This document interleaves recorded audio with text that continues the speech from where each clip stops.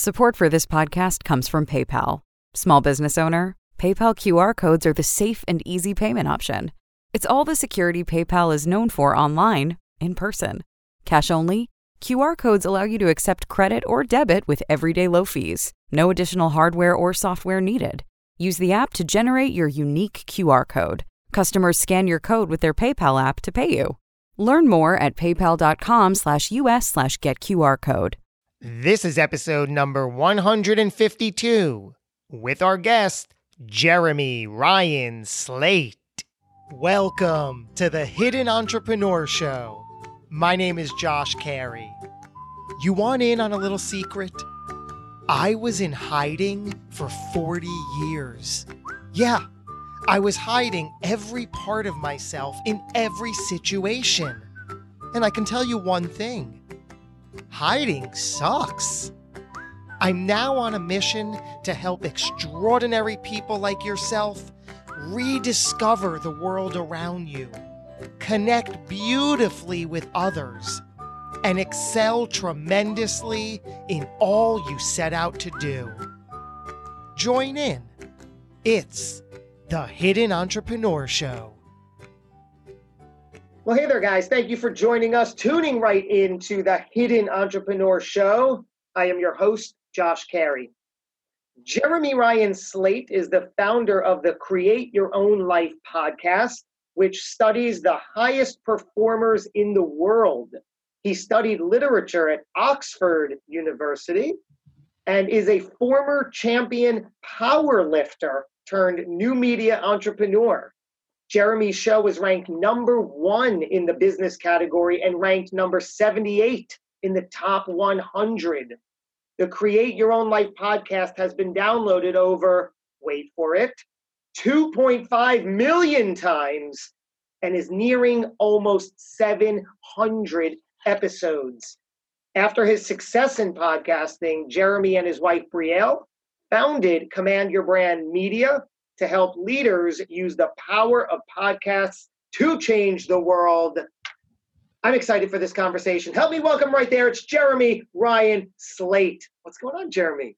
Josh, my man, I'm stoked to be here. I know you and I have gotten a chance to hang out a couple times, and it's awesome to finally be here on your show, spreading the good word, man. Yeah, I like it. I appreciate that. I know that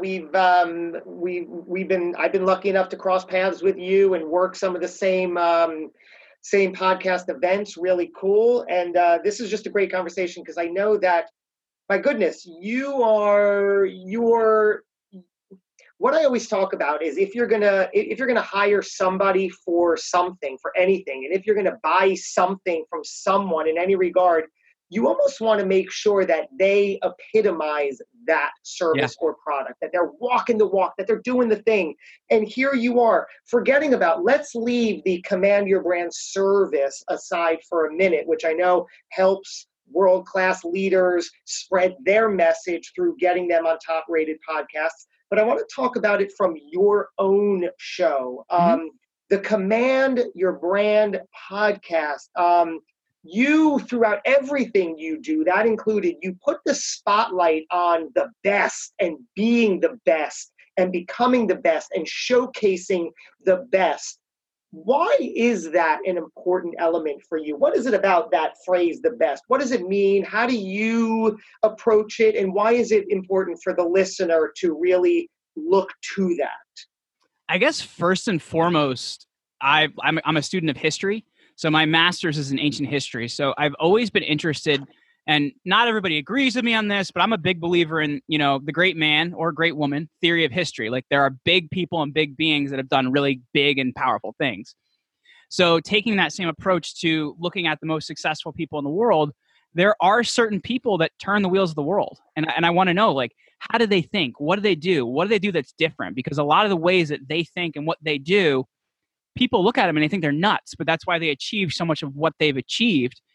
And, like, you look at even, what was on the news recently here about Kobe Bryant passing, and they look at this singular person, the effect he's had on the world.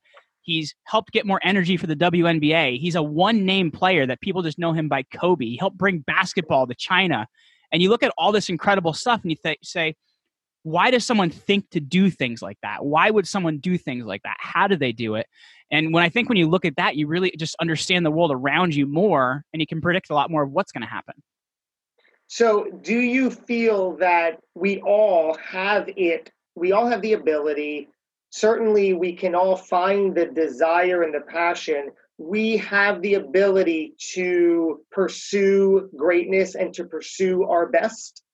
I would believe that, but I think a lot of us have stories that we tell ourselves, lots and lots and lots of them, on why we can't do it, why this person says we can't do it, why this other person says we can't do it, or why it's not possible. And a lot of people are just totally fine with that. It's the ones that find the way around it that make it happen. They practice at 5 o'clock in the morning, or, like Jocko Willink gets up at 4 to make it happen. They find the ways around the excuses, man. And it's like, you need to take a look at what that is. Wow, right there. Find their way around the excuses. We've all got them. Yeah, exactly. I can share some with you if I want, and that's my prerogative, isn't it? Right. And I love that the tagline of your show is break the chains of ordinary, become world class. To you, is that something that we just strive for? Is there a moment in our personal evolution when we hit world class? Is it debatable? How do we know if we're on track to it? How do you break that down? Well, it's really funny because I find with all the individuals I've interviewed, they don't think they're there yet, right? Like they're like, oh, I'll get to this next point. I'll get to this next point. And they've always recalculated that, and the point's always higher. You know what I mean? So I don't think world class in your own viewpoint is something you ever get to. I think it's something else others perceive of you and your achievements. So I think that's really important. I just don't think that it's something you're ever happy with. You're always continually trying to better yourself and trying to pursue something. And sure, is it something we can all achieve? Yeah, if we're going to practice and practice and practice and work at it and work at it and work at it, it's just not something that's just going to happen. You know what I mean? There's a level of practicing your craft and continuing to get better at it. Because I think my generation specifically, man, and I'm 33, just to give you an idea of that, my generation, one of the biggest things we have is people are like, oh, I can't do anything because I have to follow my passion. It's like, that's such a crock of crap, because one of my favorite books is a book called So Good They Can't Ignore You by Cal Newport.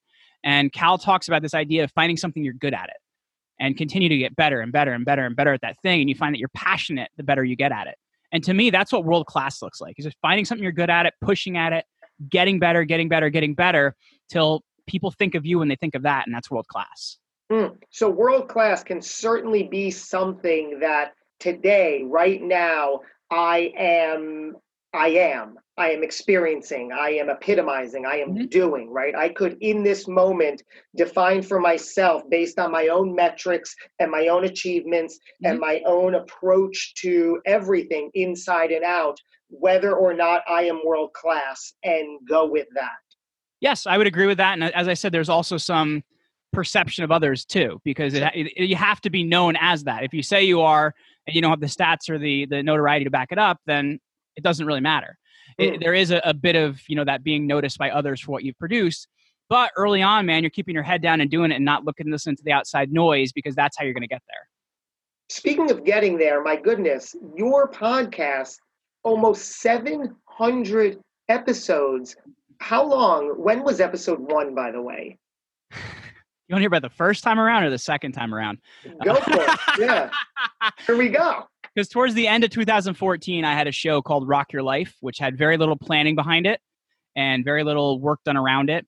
And I also didn't research like what else was out there. So I got a cease and desist with Rock Your Life, and I had to drop the Y and the O, and it became Rock Your Life.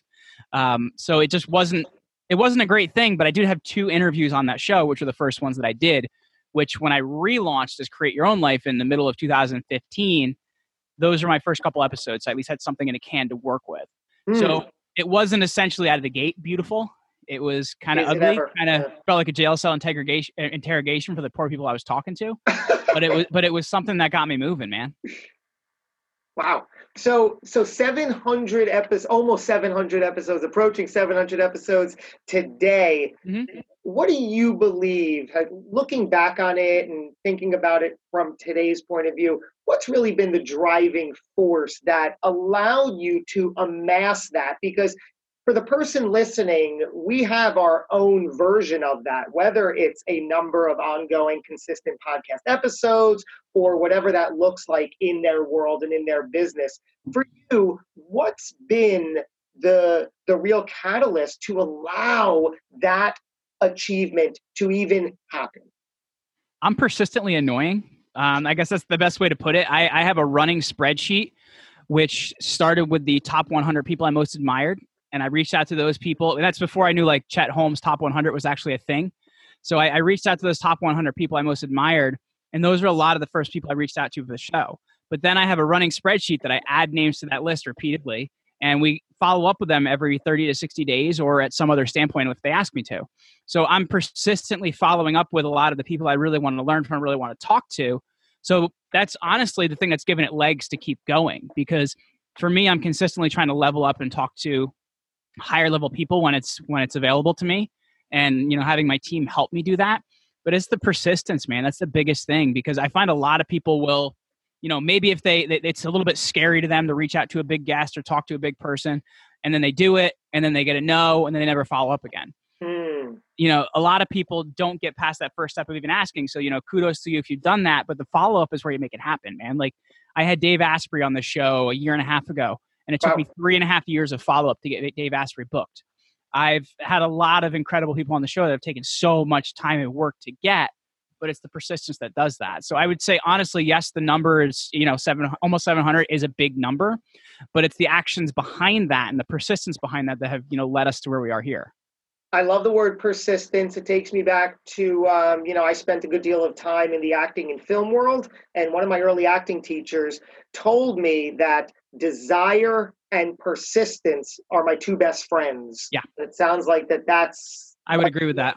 Yeah, right? Consistency and persistence are right there. So on the same note, a follow-up is that I looked at your, a handful of the names that you secured and got on your show. Incredible names, Seth Godin, Grant Cardone, Danica Patrick, Kevin Harrington. Similar answer. How have you been able to attract that level of guests, and what was in place that allowed them to say, sure?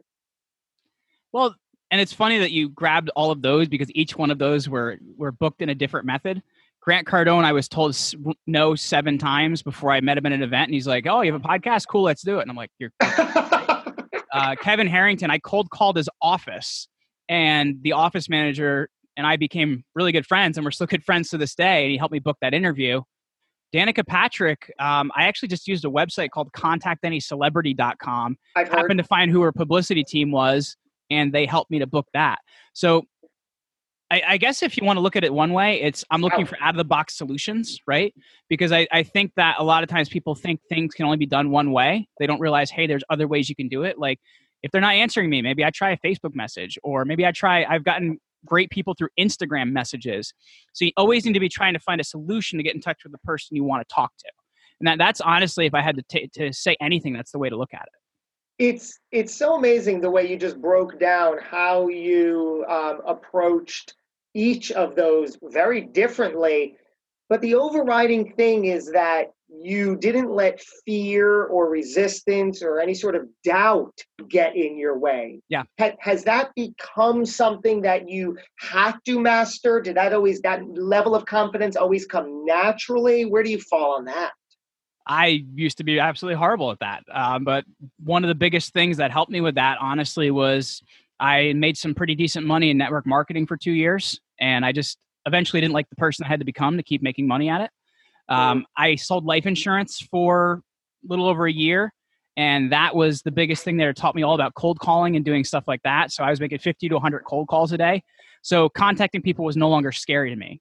I think a lot of people have this hesitation and fear of reaching out and connecting with other people because they're afraid of that instant rejection.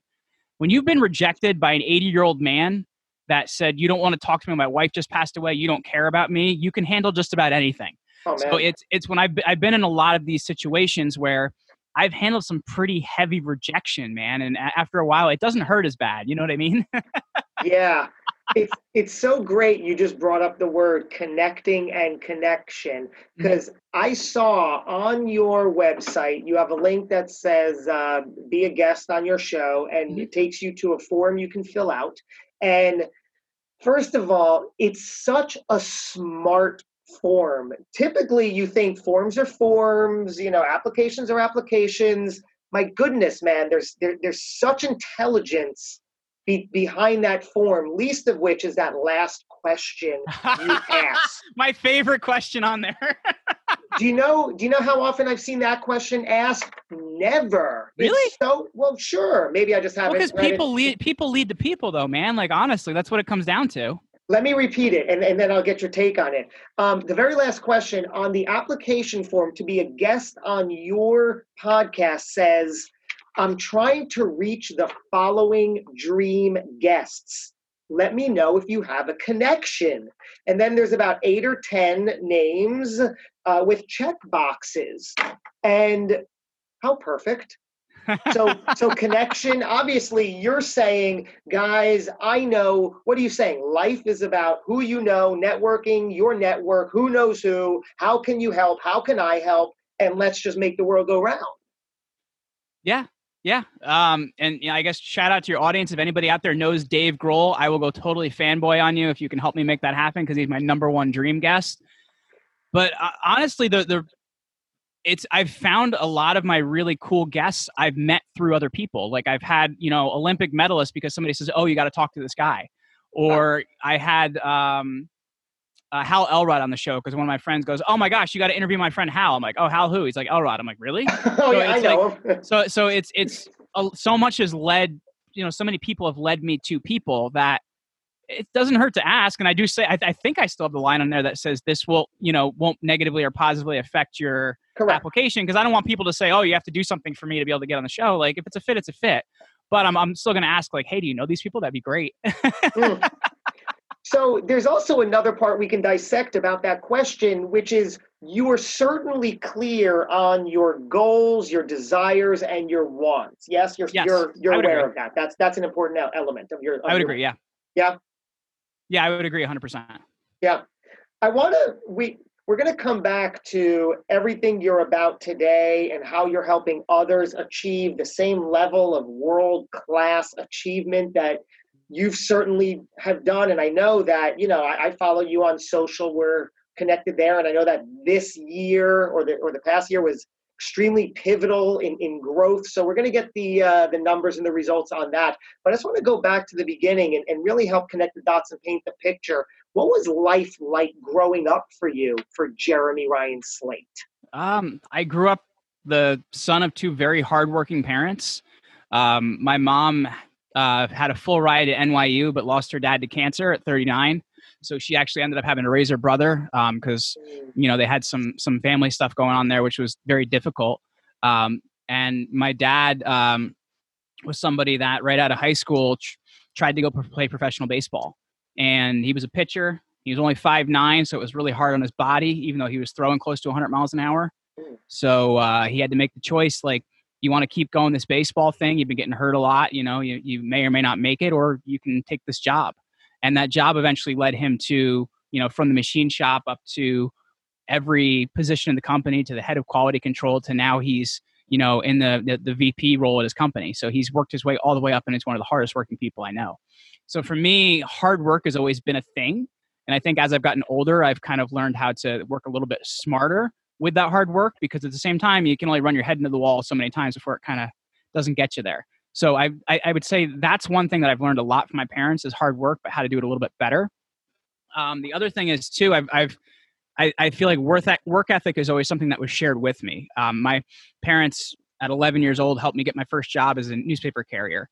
And I started out with, I think, somewhere around like 80 papers and one paper route to, by the time I got rid of it, by the time I was 18, I had 3 paper routes and almost 300 newspapers. So I had a very, very large route.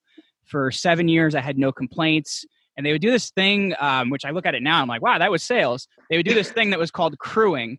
And what that meant is you would go to a new neighborhood where like houses were just built, and you would knock on doors and try and sell newspaper memberships. So door to door, yeah. Right, door to door. So I did door to door, and I was like number one in this for like ever. And the funny thing is, like, I did all this stuff, and then I went to school to be a teacher. Like, I didn't explore entrepreneurship because I kind of had decided, like, yeah, whatever, that is what it is. It was just a job. But when I look at it, the way I was doing that, it was as an entrepreneur. And then from there, I ended up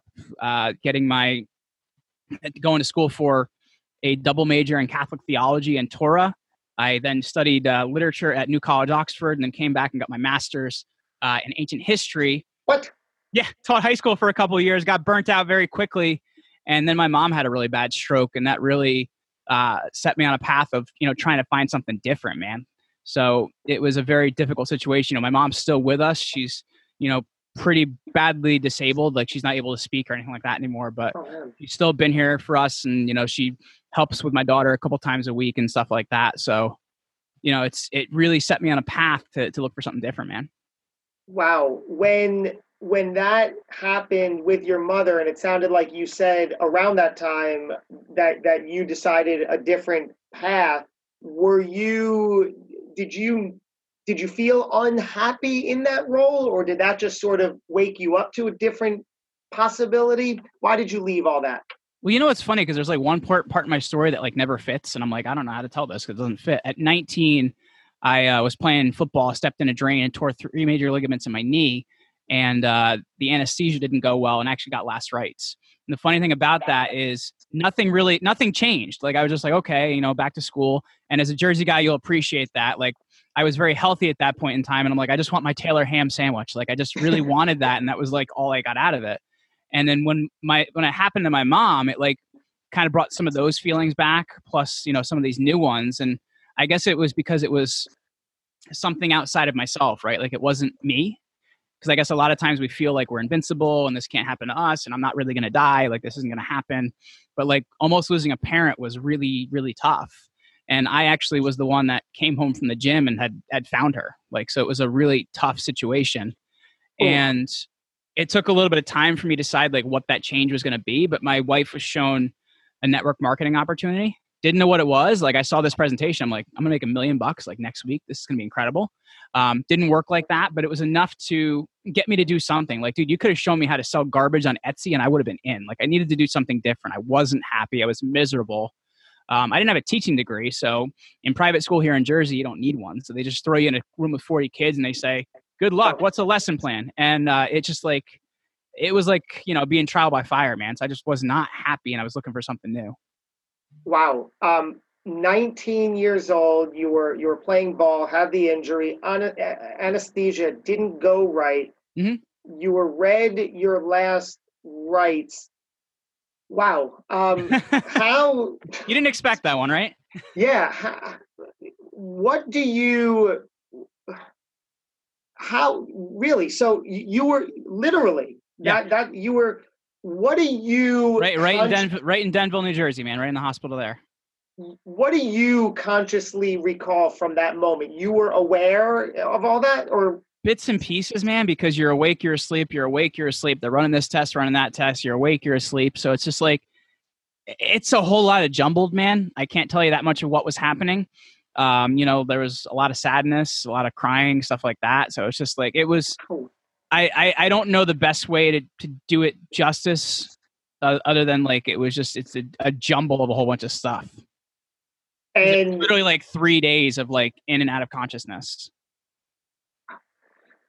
Wow. Did that, as far as you can tell, did that change how you feel about our existence day to day, moment to moment today? Was that really like coming out of that? Were you, okay, I get it. I'm still here. Now I'm off and running in a different way.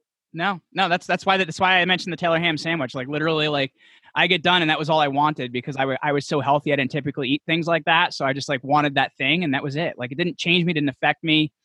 And it, like I said, it wasn't until almost losing a parent.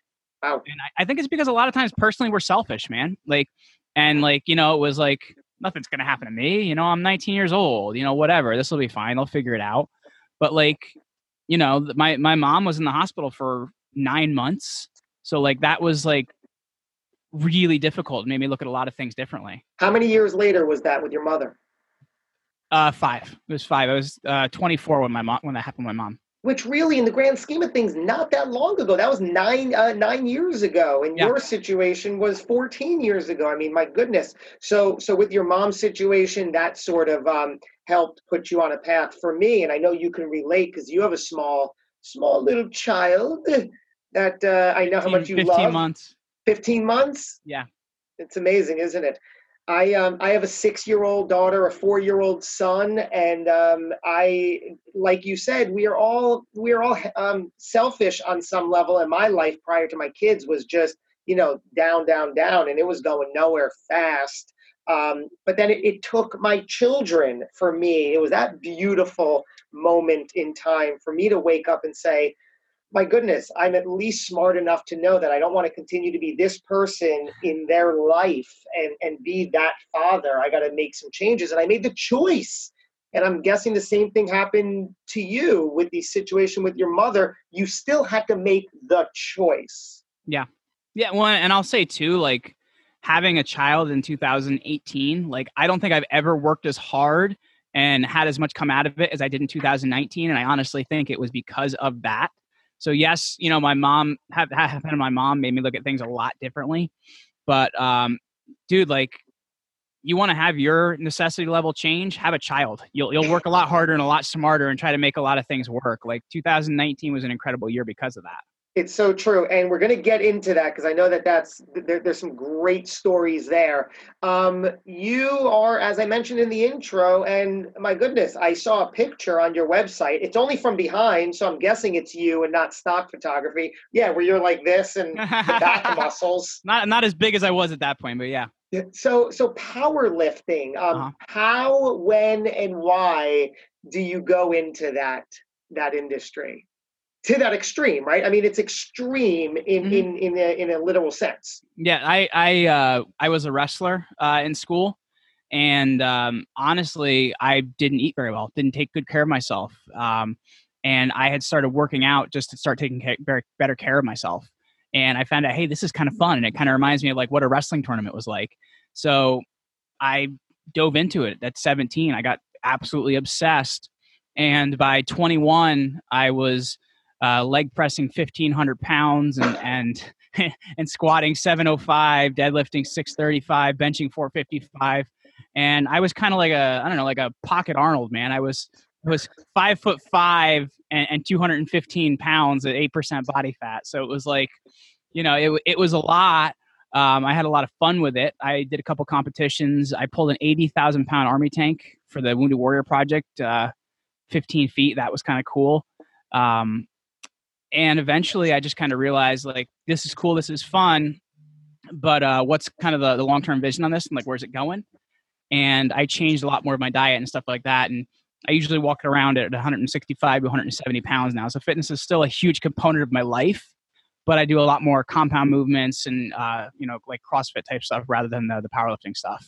I've always had a relationship and a knowledge and awareness of the need to be physically fit and energetic and healthy. And these days, I certainly continue to take that seriously. I run a lot. I recently got a Peloton, which I say I'm just like less than a month into that. And was it like the commercial? Are you like singing on the bike and your kids are like, what's dad doing in there? Yeah, exactly. And then I have to blame someone for pushing me into it, right? And feeling that, wait, why do I have to do this? Yeah, right. Like the commercial where they come in through the window, and I'm just but it's really good for so many reasons. The Peloton, because it adds an element of it has that interactive component, and I vibe with all of that. So I'm like, you guys are inspiring me wonderfully, and I'm just going to continue to do it. It's helping. It's working well. It feels good. But aside from that, or with that, fitness and health is everything, right? So whether you're deadlifting the same way and powerlifting, it's all to a good end, right? Well, and I'll say honestly, like I'm healthier now than I was then, because at the same time too, anything outside of moderation, you know what I mean, can be a little bit too much. Like dude, I was carrying a cooler around places. And if I missed my protein shake, I was like angry at people. So it's like at the same time, like you figure out what works for you and what's a great component of that. And that's something my wife and I were talking recently about, like when we first met. We've been together, gosh, almost 11 years now. And she was saying that one of the things that she always admired about me was just my commitment to fitness. And like, sure, it's adapted a little bit and it's changed a little bit, but it's always been a primary commitment for me. It's the first thing I do every morning. And it's what puts me in the right place to be able to do everything else I'm doing. Let's talk about your, you said your daughter is 15 months old. Yeah. Such a great time of life. Has becoming a dad surprised you, helped you, concerned you? Well, here's I guess a funny story to that. My wife was just on a business trip to Dallas this past weekend, which means it was daddy daycare all weekend.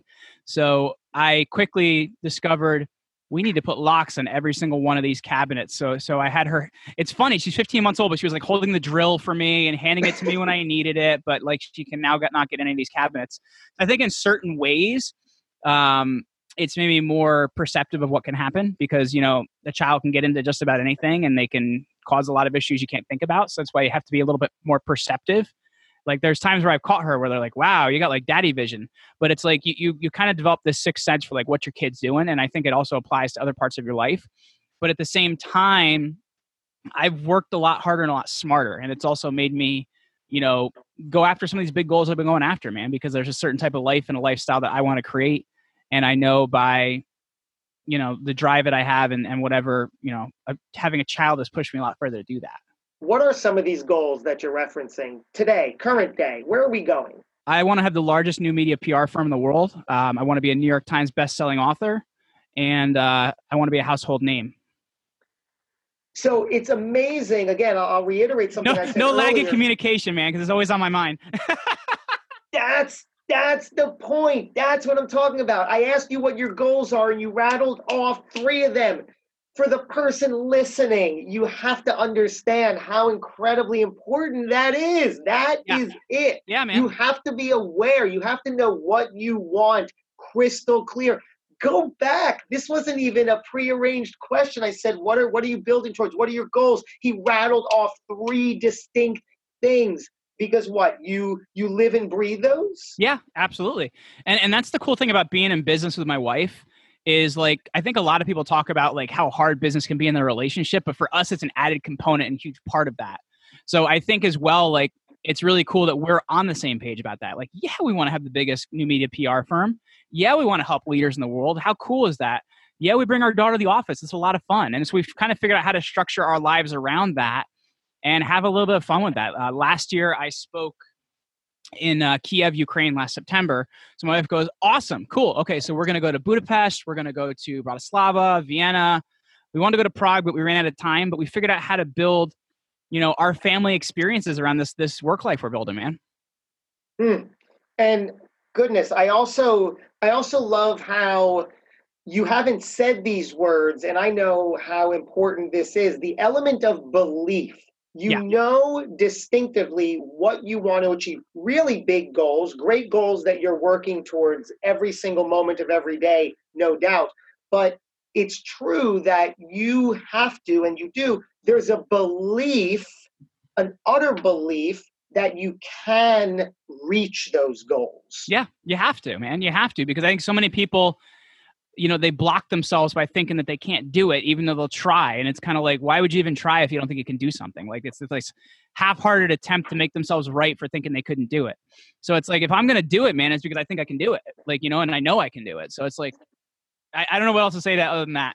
Yeah, no, it's absolutely true. And there's something like, you said that you want to be a household name.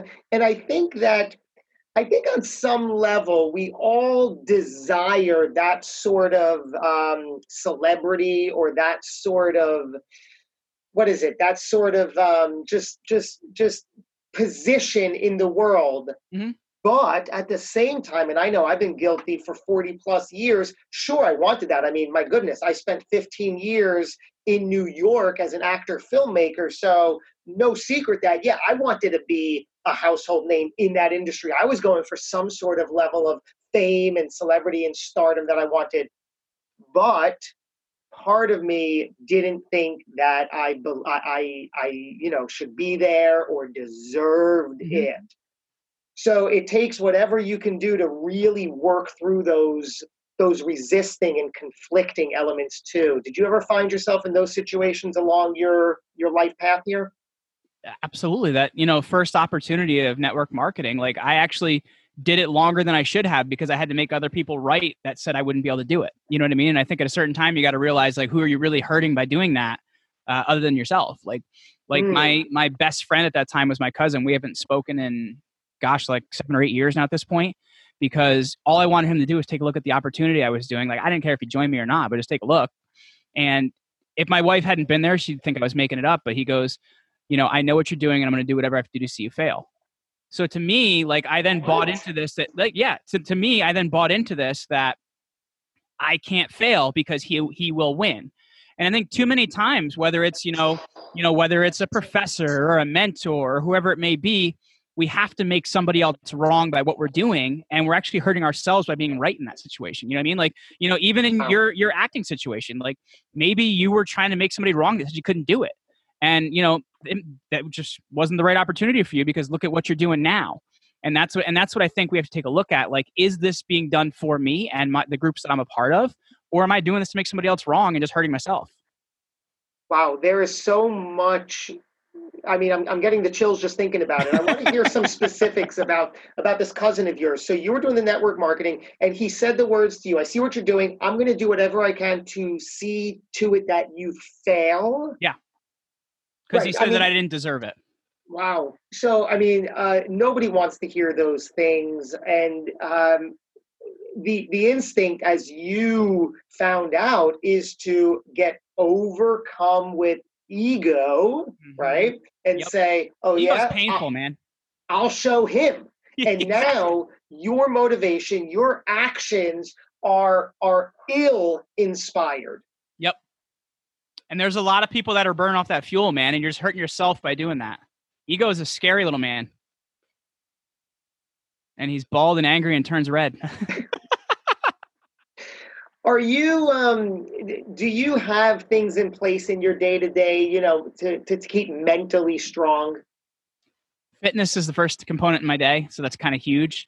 Also as well, like I also have structured my business in such a way that I'm doing the tasks that I know I'm good at, because I think a lot of people, they get stuck in tasks they don't want to do, and to build a business, you have to do that, but they haven't figured out how to work themselves out of those. So like I built a lot of processes and stuff in my business to put people in the right place.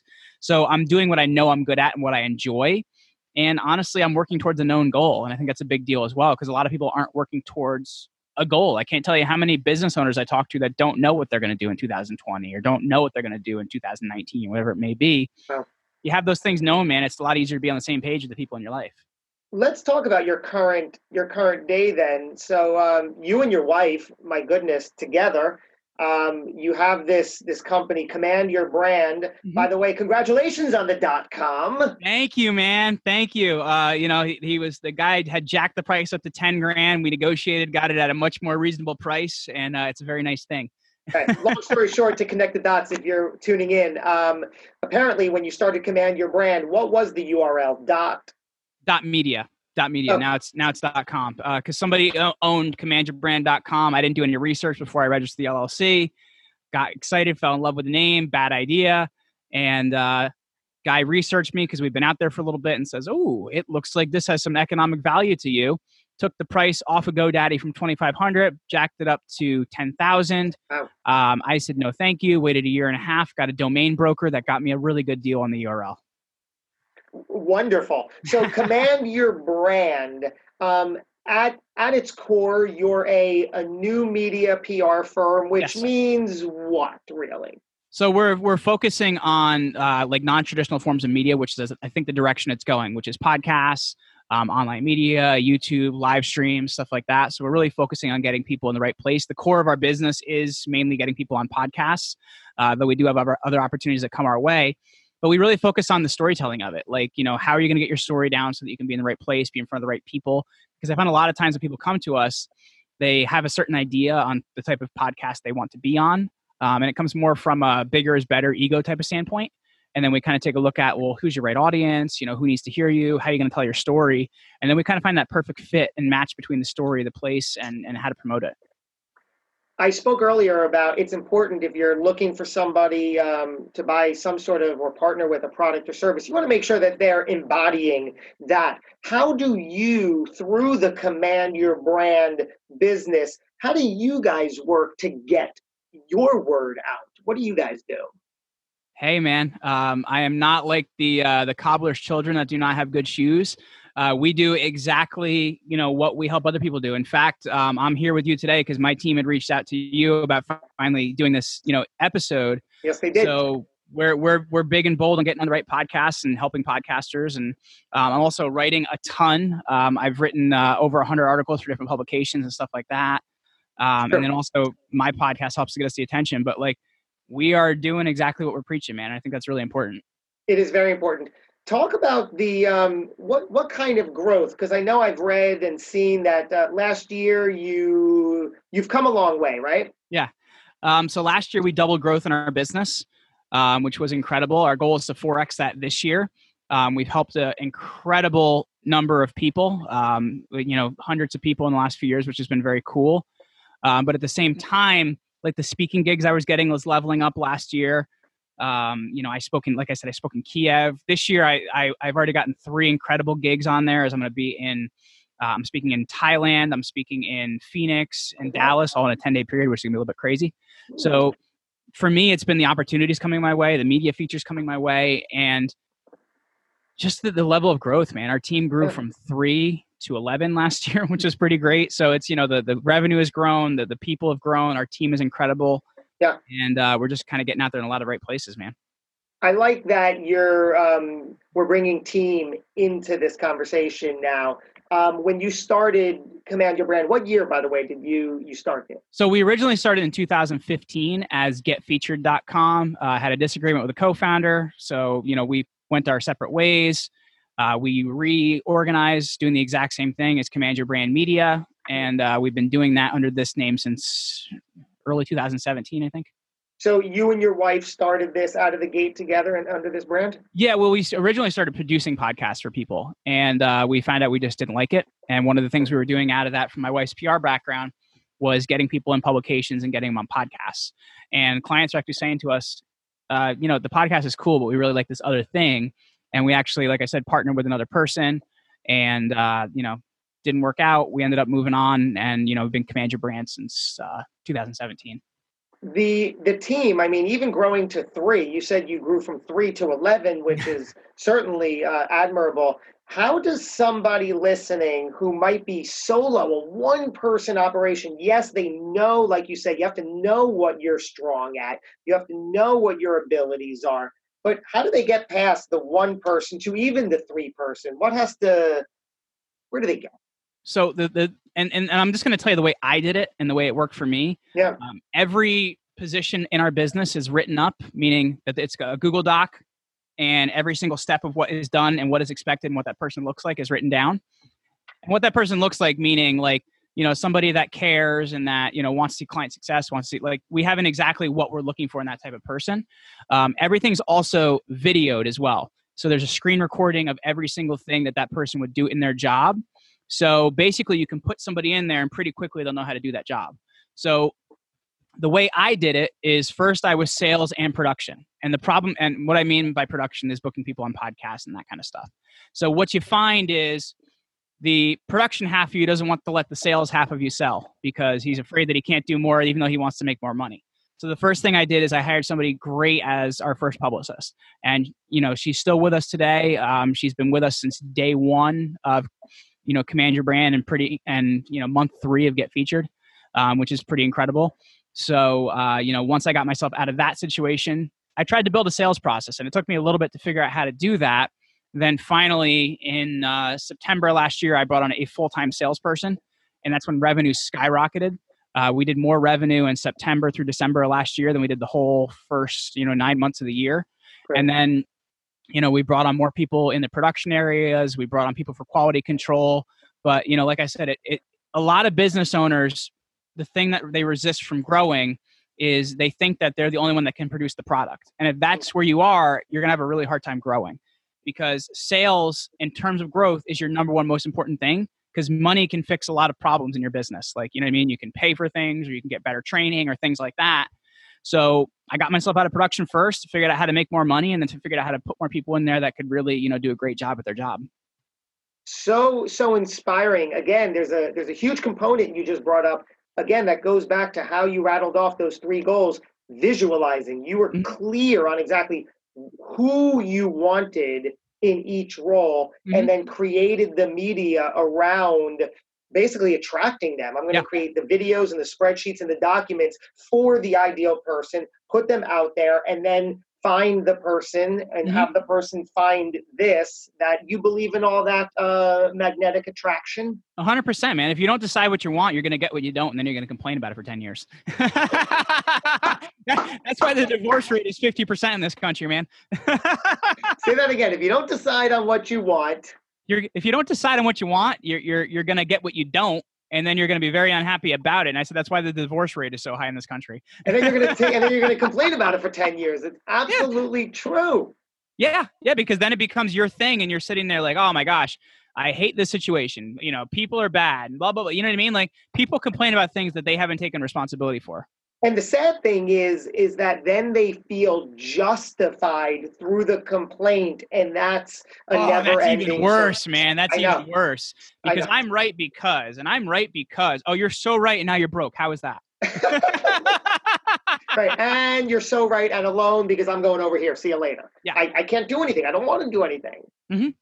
So my brand, The Hidden Entrepreneur, was founded on the premise that I spent a lifetime hiding behind fear, using that as an excuse. Very self-aware now, I can admit all that. But I've been able to actively choose and continue to, day in and day out, to make better decisions and put better habits into place.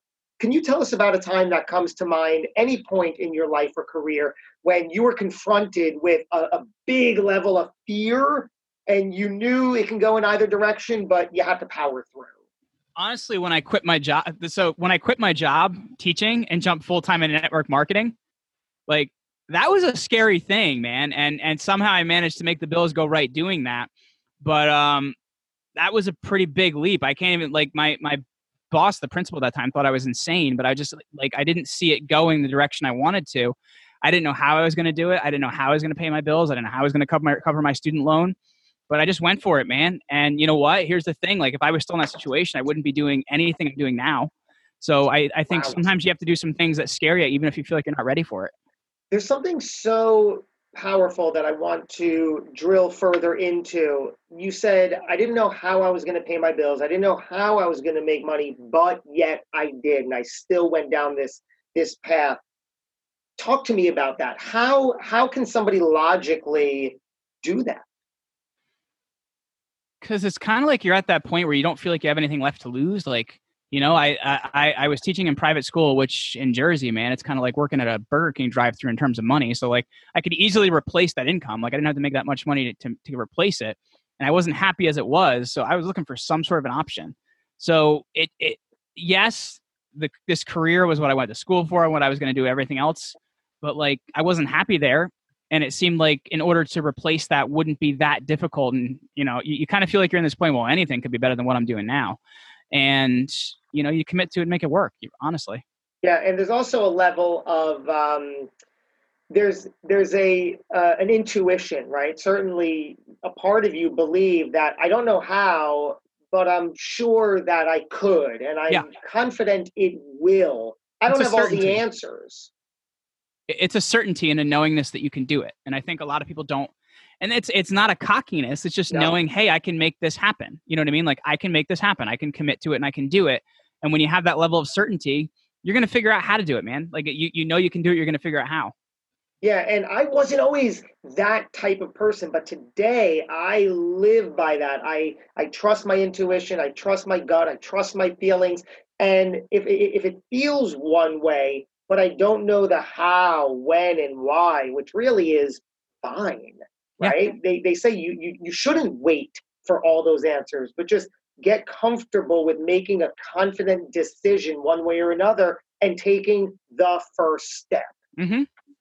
Well, and honestly too, like a great example of that is you and I had met an event in the city. I think, was it last year or 2 years ago? Yeah. Like last year. Yeah. And it was a week in May, and that same week I spoke at an event in Pennsylvania. I was at the event with you. I did a TV show recording the next day, and then I was at another event in like Virginia or something like that. So I was in like all these places in a whole bunch of time. I didn't know how I was going to do it. It kind of scared me a little bit, but at the same time, like I've grown so much from having to stretch myself like that you think of, like other things you're going to do don't scare you because of that. That's another really, really legitimate thing. Like you said, you were doing things that scared you, but you felt like you had to stretch yourself. In going back to fitness too, isn't that the only way muscles are made and endurance is made and strength is made, by deliberately and actively stretching yourself? Yep, 100%, man. Like you don't create new bonds till you break the old ones. That's really what it looks like.